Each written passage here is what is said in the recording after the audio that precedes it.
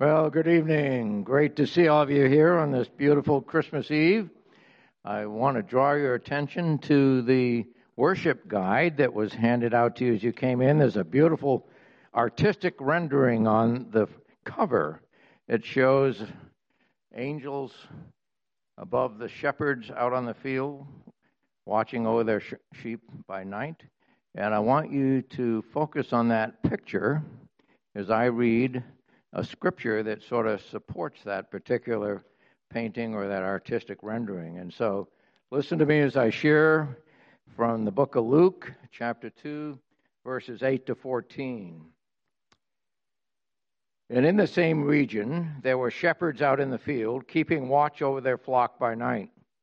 And an angel of the Lord appeared to them, and the glory of the Lord shone around them, and they were filled with great fear. And the angel said to them, "Fear not, for behold, I bring you good news of great joy that will be for all people. For unto you is born this day in the city of David a Savior, who is Christ the Lord. And this will be a sign for you. You'll find a baby wrapped in swaddling clothes and lying in a manger." And suddenly there was with the angel a multitude of the heavenly host, praising God and saying, "Glory to God in the highest, and on earth peace among these with whom he is well pleased."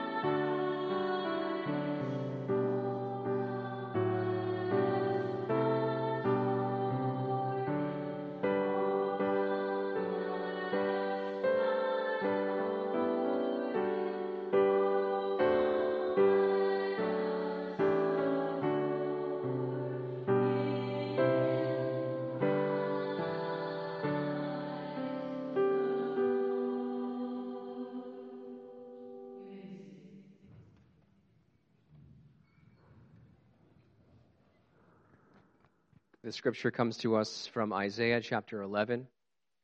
There shall come forth a shoot from the stump of Jesse, and a branch from his roots shall bear fruit. And the Spirit of the Lord shall rest upon him, the Spirit of wisdom and understanding, the Spirit of counsel and might, the Spirit of knowledge and the fear of the Lord. And his delight shall be in the fear of the Lord. He shall not judge by what his eyes see, nor decide disputes by what his ears hear.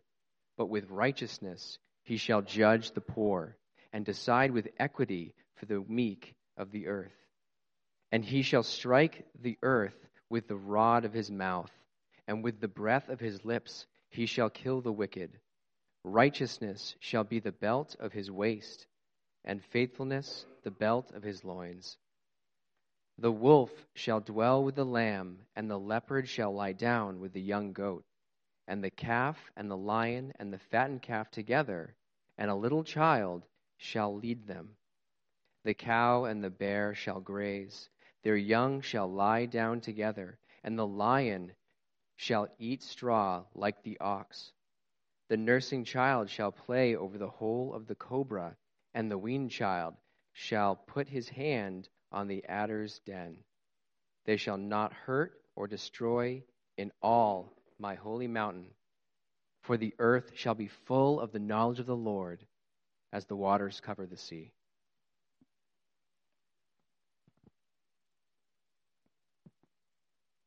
With us again, Timothy Carpenter, please.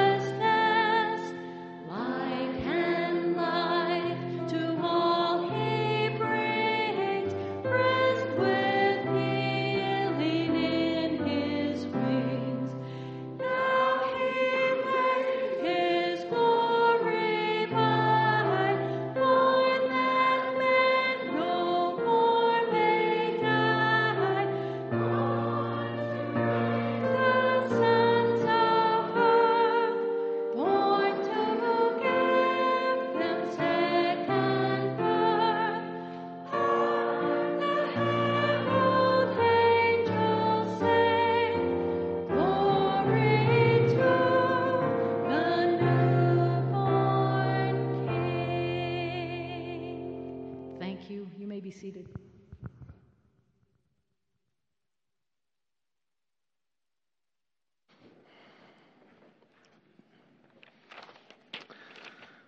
Well, it is good to be with you all again this evening. Merry Christmas Eve. Can't believe it's already here. Wow, that happened fast. But alas, here we are. So, Pastor Demi gave me a 20-minute time window to try to keep this message to this evening. I'm going to do my best, but I'm going to be honest with you right up front. It's definitely going to be a smidge, just a smidge longer than that. So, yeah. But as we dig in this evening, I was thinking how to get started. And, it's December, it's cold outside, and, stick with me here as we dig into it. But have you ever heard that cold is simply the absence of heat? And how cold something is based on how little heat there is. So, a fun fact, the average temperature in outer space is a balmy minus 270 degrees Fahrenheit. So throwback to 7th grade Earth science, the Earth's atmosphere, it traps the sun's heat and as it gets reflected off the Earth's crust, but in space there's no medium for that heat to stay, so space is close to absolute zero. And that same idea holds true for the word hope in the sense that, cold is the description of a lack of heat. Hope is always implicitly tied to something else. So what is hope without hardship or some type of struggle or risk? We hope all the time. That's pretty common vernacular. Say, I hope I get a good grade on this test, or I hope my bathtub isn't going to leak again, or I hope so-and-so will go out with me. Maybe I messed up. I hope mom and dad will be lenient on me. Simple daily examples of how we hope. But the Bible's use of hope tends to be much deeper and more profound and weightier, as hope is often tied to eternal promises in the face of our shortcomings and our rebellion against God. So while this evening's service is a little bit shorter than regular, we're going to spend our brief time together looking at Micah 5:2. So if you will, there should be Bibles and chairs in front of you, or maybe you brought your own. It'll also be up on the screen. But would you turn there with me? Micah is one of the minor prophets, not one that I think most of us probably spend a whole lot of time in. But Micah 5:2. But you, O Bethlehem, Ephrathah, who are too little to be among the clans of Judah, from you shall come forth for me one who is to be ruler in Israel, whose coming forth is from of old, from ancient days. Would you pray with me? Father, this is your word, and it is good. Help us to understand your word this evening, to have our eyes opened, and to understand what type of ruler this is that we're reading about tonight. Help us to understand what this means for our lives. Soften our hearts, Lord. Incline them to you. Help us to taste and to see how good you are. We pray this in Jesus' name.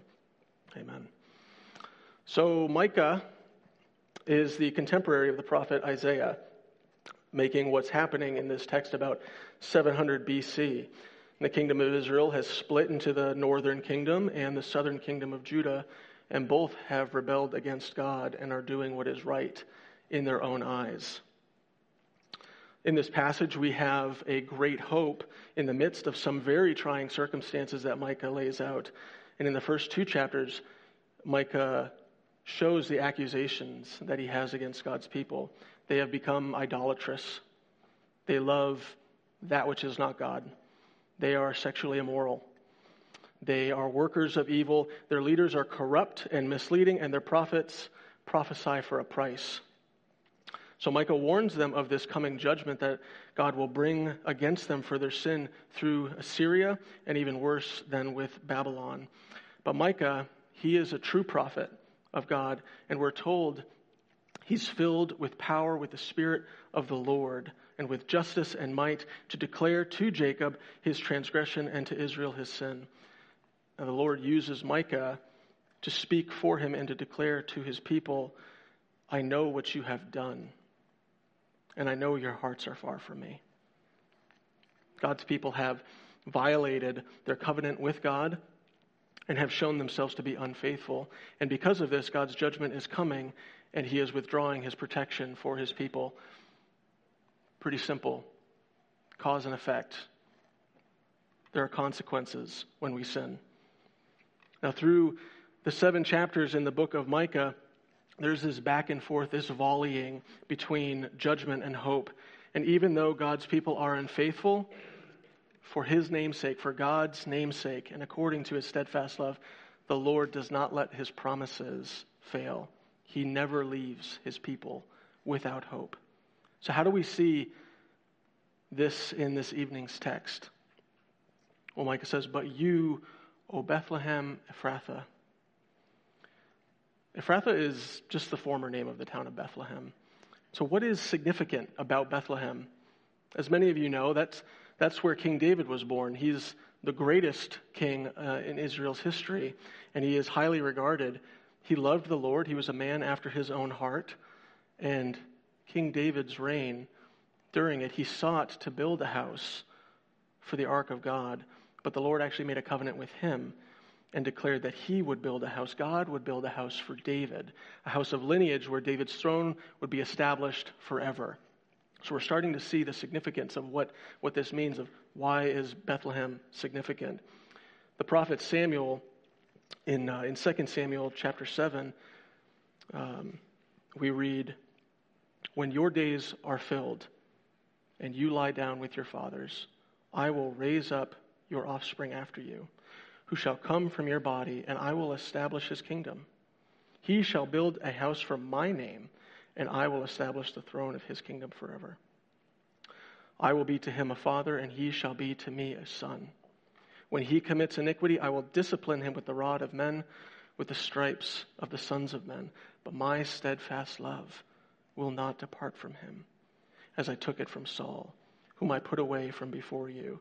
And your house, your kingdom, shall be made sure forever before me. Your throne will be established forever. A whole sermon could be certainly preached on that text, but to keep it simple for time's sake, the Lord speaks through the prophet Nathan, not Samuel, like I misspoke before, through the prophet Nathan to King David, and promises his kingdom will continue through his offspring. So based on this covenant, Israel anticipated that the Messiah would come from the line of David. That's why the statement, but you, O Bethlehem, is significant. The passage points to the coming Messiah. But unlike Micah, we see today how God's promises are fulfilled in the life, death, and resurrection of Jesus Christ, who is that Messiah. In the Gospel of Luke, the angel Gabriel appears to Mary and says, he will be great, Jesus. He will be great and will be called the Son of the Most High. And the Lord God will give to him the throne of his father David, and he will reign over the house of Jacob forever. And his kingdom there will be no end. That's Luke 1, 30 through 33. And elsewhere, a multiple of times through the Gospels, Jesus is referred to as Lord, Son of David, by those who were seeking healing. So we see, from you, Bethlehem, shall come forth for me one who is to be ruler in Israel. Christ is that ruler, born in Bethlehem, born of woman, born under the law to redeem those under the law. He is the perfect judge who searches the heart. He is not impressed with our outward appearances. He can't be bribed and is inclined only toward the truth. And in his mighty hands, he holds justice. He shows no partiality or favoritism, and mercy is his heart. You, O Lord, do not delight in sacrifices, but in a contrite heart. In Christ dwells all wisdom and knowledge and understanding. He is the Almighty, and all power and authority permanently reside with him. He laid the foundations of the earth and was there when the morning stars sang together, as we read in Job. And he knows the exact numbers of the number of hairs on each one of our heads. He knit us together in our mother's wombs. Christ knows each of us by name. He is the gentle and lowly shepherd king, abounding in steadfast love and kindness toward each of us who were all at once his enemies. Christ is the Lamb of God who came to take away the sins of the world. Knowing from its foundations that he would be despised, esteemed not, and rejected, Christ is the Lord, and his name is above every other name. He is supreme, and his worth surpasses everything else in the universe.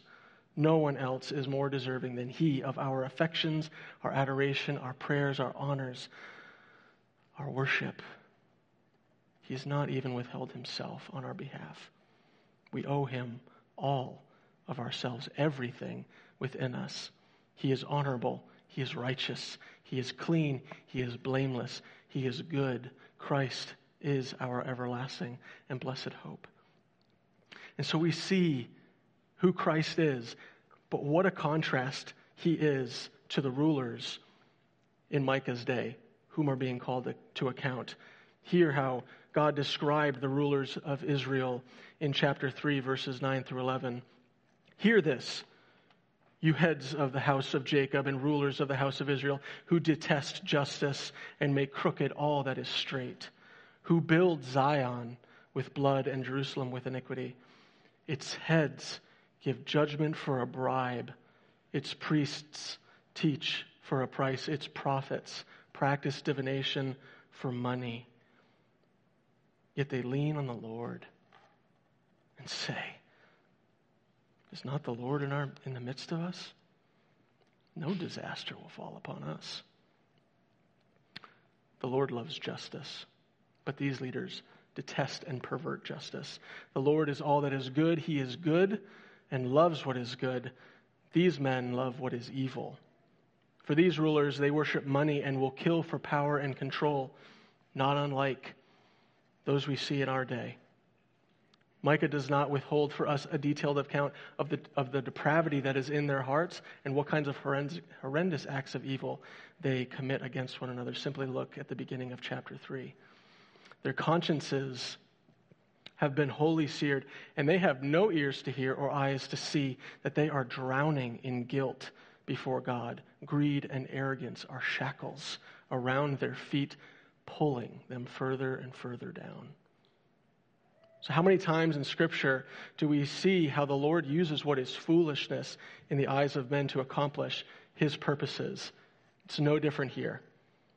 But you, O Bethlehem, who are barely sufficient to be considered one province, small town, has not God made the foolish things of the world? Consider how man determines in his wisdom what is strong. No man can say the Messianic king would come from such a small, unprominent place. Certainly not. Aren't kings supposed to come from nobility and palaces? The foolishness of God is wiser than men, and the weakness of God is stronger than men. Coming from such humble origins gives God all the credit and glory due.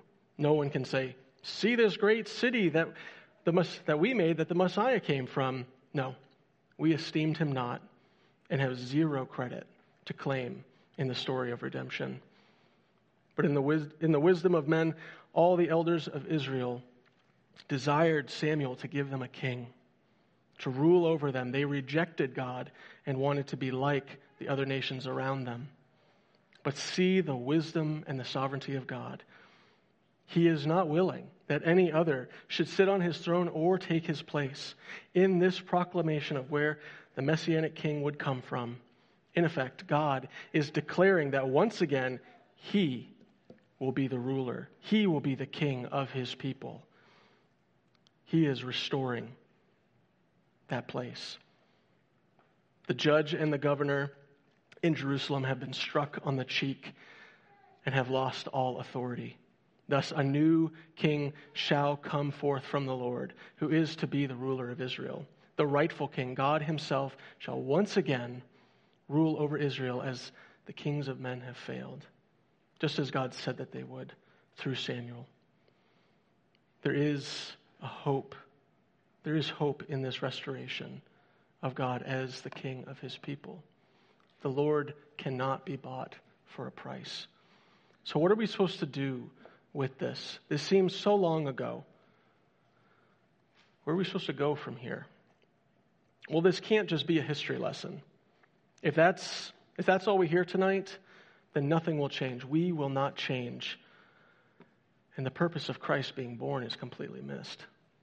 The heart of those described in Micah as workers of evil, it's the same heart beating in the chest of each person here. We're not different. That's not a popular message, I know that. It's not attractive either. Does that mean it's not true, though? It is true. I think if we all stopped for even just a minute in the silence and just listened to what our heart might actually be saying, what is going on inside of us, we would hear that we are not any different than them. We've all sinned. We've all fallen short of the glory of God. More than we dare imagine or could possibly calculate. Think about that for a second. It's not just the one lie that you told someone once upon a time. In the core of our being, we rebel against God. More than we dare imagine or could possibly calculate. We need to be honest with ourselves.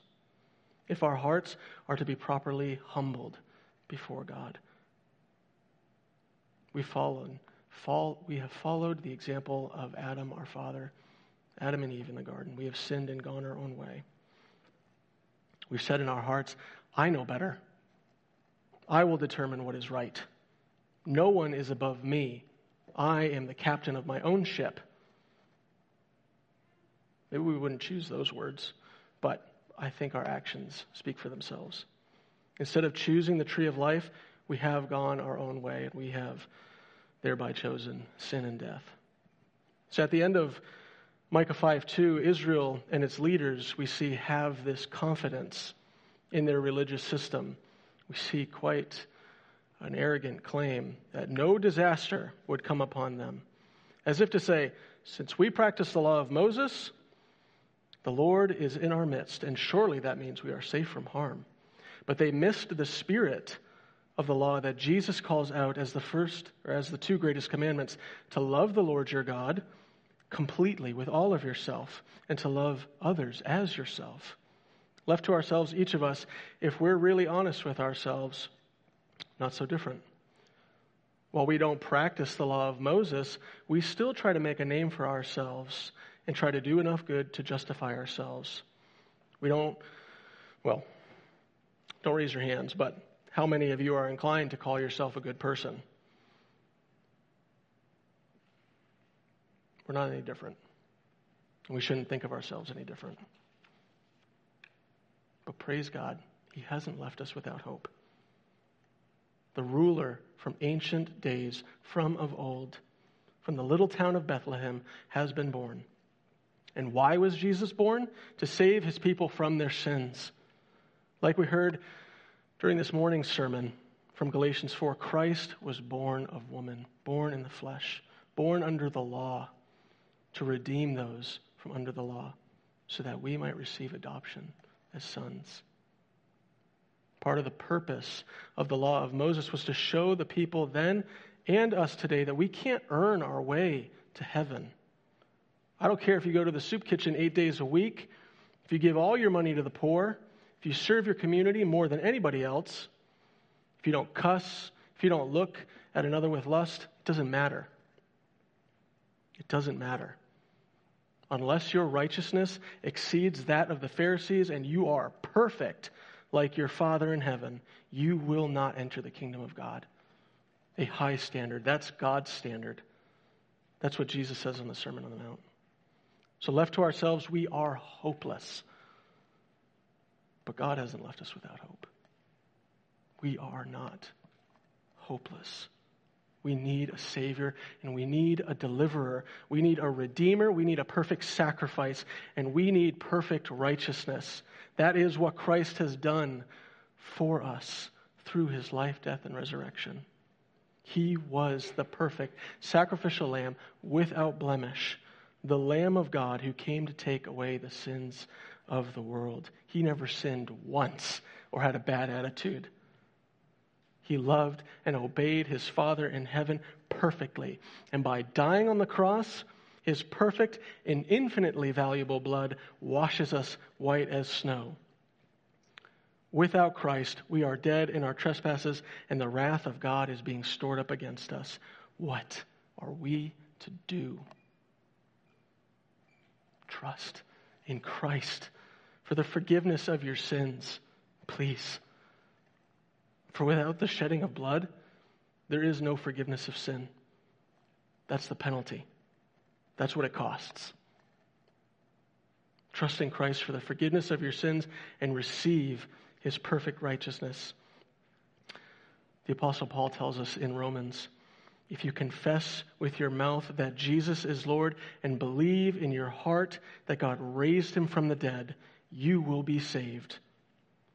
For with the heart one believes and is justified, and with the mouth one confesses and is saved. The scripture says, everyone who believes in him will not be put to shame, for there is no distinction between Jew or Greek.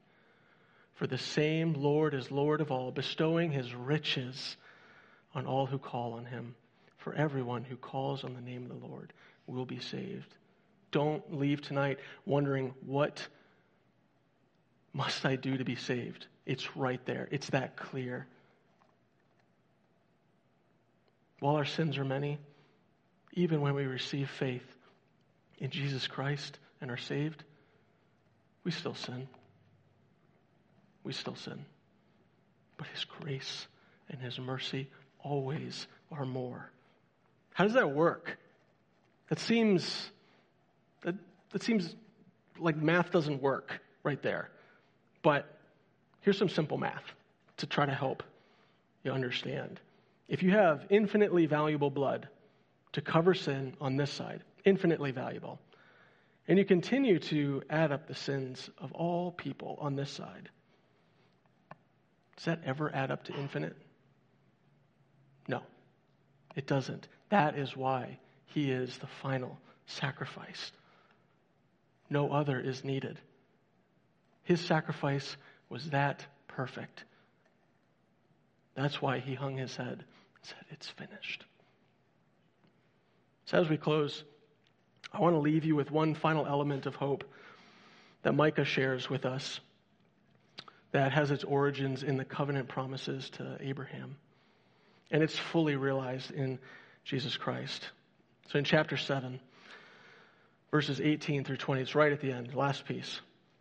He says, who is a God like you, pardoning iniquity and passing over transgression for the remnant of his inheritance? He doesn't retain his anger forever because he delights in steadfast love. He will again have compassion on us. He will tread out our iniquities underfoot. You will cast all of our sins into the depths of the sea. You will show faithfulness to Jacob and steadfast love to Abraham, as you have sworn to our fathers from the days of old. Micah is recounting to God his promises to Abraham and Jacob, which leaves us to think about the covenant promises of God to Abraham, where he said, all nations will be blessed through you. All nations will be blessed through Abraham, and your offspring will be more numerous than the stars. God's people cannot be a blessing if he doesn't confront the evil among them. This judgment, however, leads to hope, because God's covenant love and promises are more powerful than human evil. God's ultimate purpose is not to destroy, but to be merciful and save and redeem his people. He desires that none should perish, because he delights in steadfast love. Hear this. When God made the covenant with Abraham, God had Abraham split animals in two. It's a little visceral, I know, but that's what he had him do. And he caused Abraham to fall into a deep sleep. And Abraham saw a smoking pot and a flaming torch pass in between these animal pieces. And in ancient times, what that meant is two parties would pass between animal pieces like this as a vivid way of representing if either party breaks this covenant, let them become like these broken pieces. Abraham doesn't pass through, though. He doesn't pass through. It's God who takes the responsibility as that smoking pot and that flaming torch. He bears the responsibility of both parties passing through, saying, if this covenant isn't fulfilled, that's me. So no matter how unfaithful Abraham would be, for God's name's sake, and according to his faithfulness, that covenant would not be broken. So fast forward to the crucifixion of Jesus. See how his body was bruised, how it was scourged, how it was whipped, how it was broken. See how he sweat blood, knowing the pain of bearing the wrath that you and I deserved, and considering the pain of being separated from his Father, for being lonely from him for the first time. See how he passed through those broken pieces so that we didn't have to? See how he became sin? Him who knew no sin, so that we might become his righteousness. See how he became a curse and hung on the tree so that we're not accursed. See how God fulfilled his promise to Abraham and made his offspring, those who have received faith through Christ, so numerous. Paul tells the church in Galatia in chapter 3, verse 29, if you are Christ's, then you are Abraham's offspring, heirs according to promise. And so for those who have faith in Jesus Christ, who have been justified and adopted as sons, Christ rose from the grave by the power of God and is seated at the right hand of the Father. He has gone ahead to prepare a place for us in his Father's house. We have been born again to a living hope. We know how the story ends. And Christ is victorious. He is that perfect ruler. So as we get ready to light candles and sing a final song, reflect on Christ as the light of the world. Consider Christ and the hope of the gospel. Remember Christ and the living hope that we have in him. Trust in him and call on specific promises he has given as we celebrate this season, no matter what it looks like for you. Cling to promises like, don't be afraid or dismayed. I'm with you.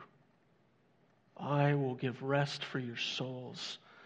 I have redeemed you and called you by name, and you are mine. One of my favorites from Romans 8.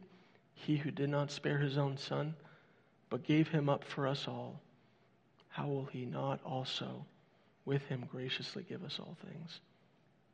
There are 1,000 more promises that all have their yes in Christ.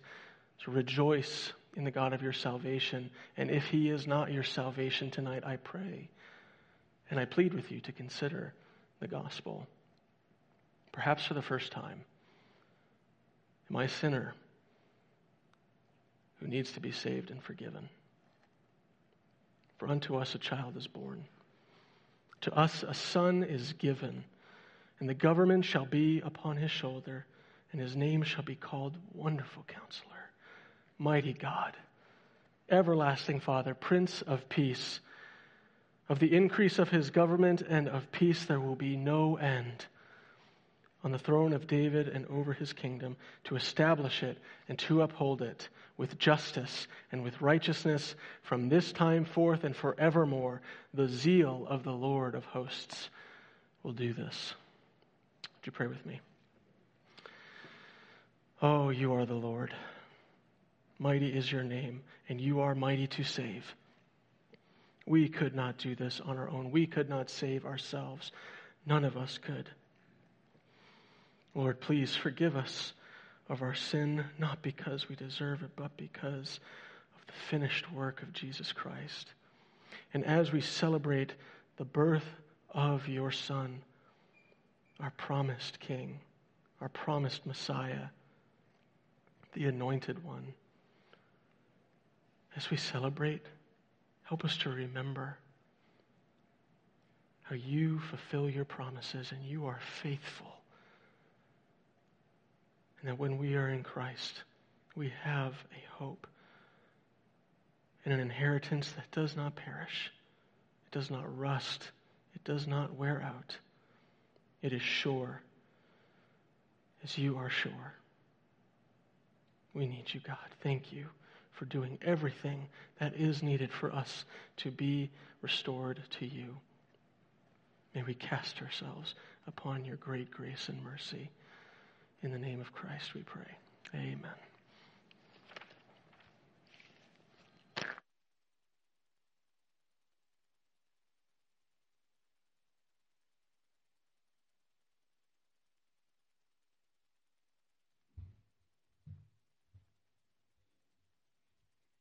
So this next portion of our service, I forgot all about this,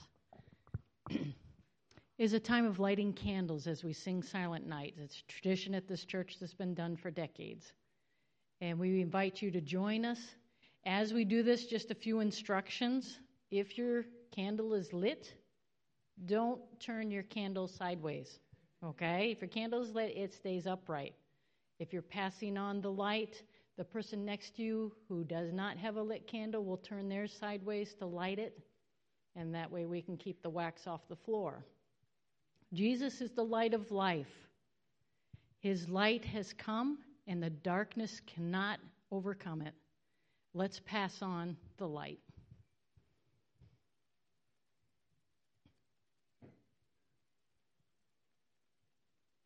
You can stand with me. Good idea.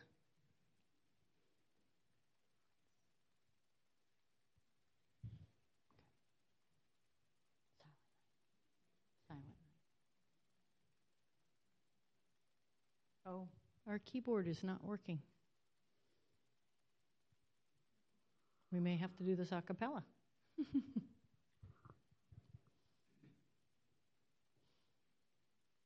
the worst thing.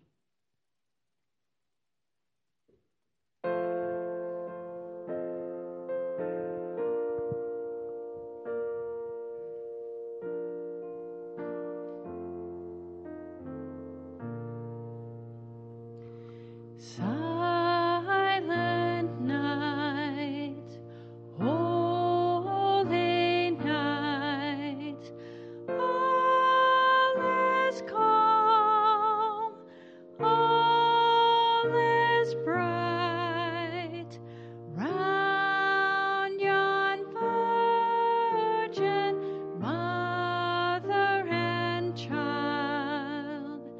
Holy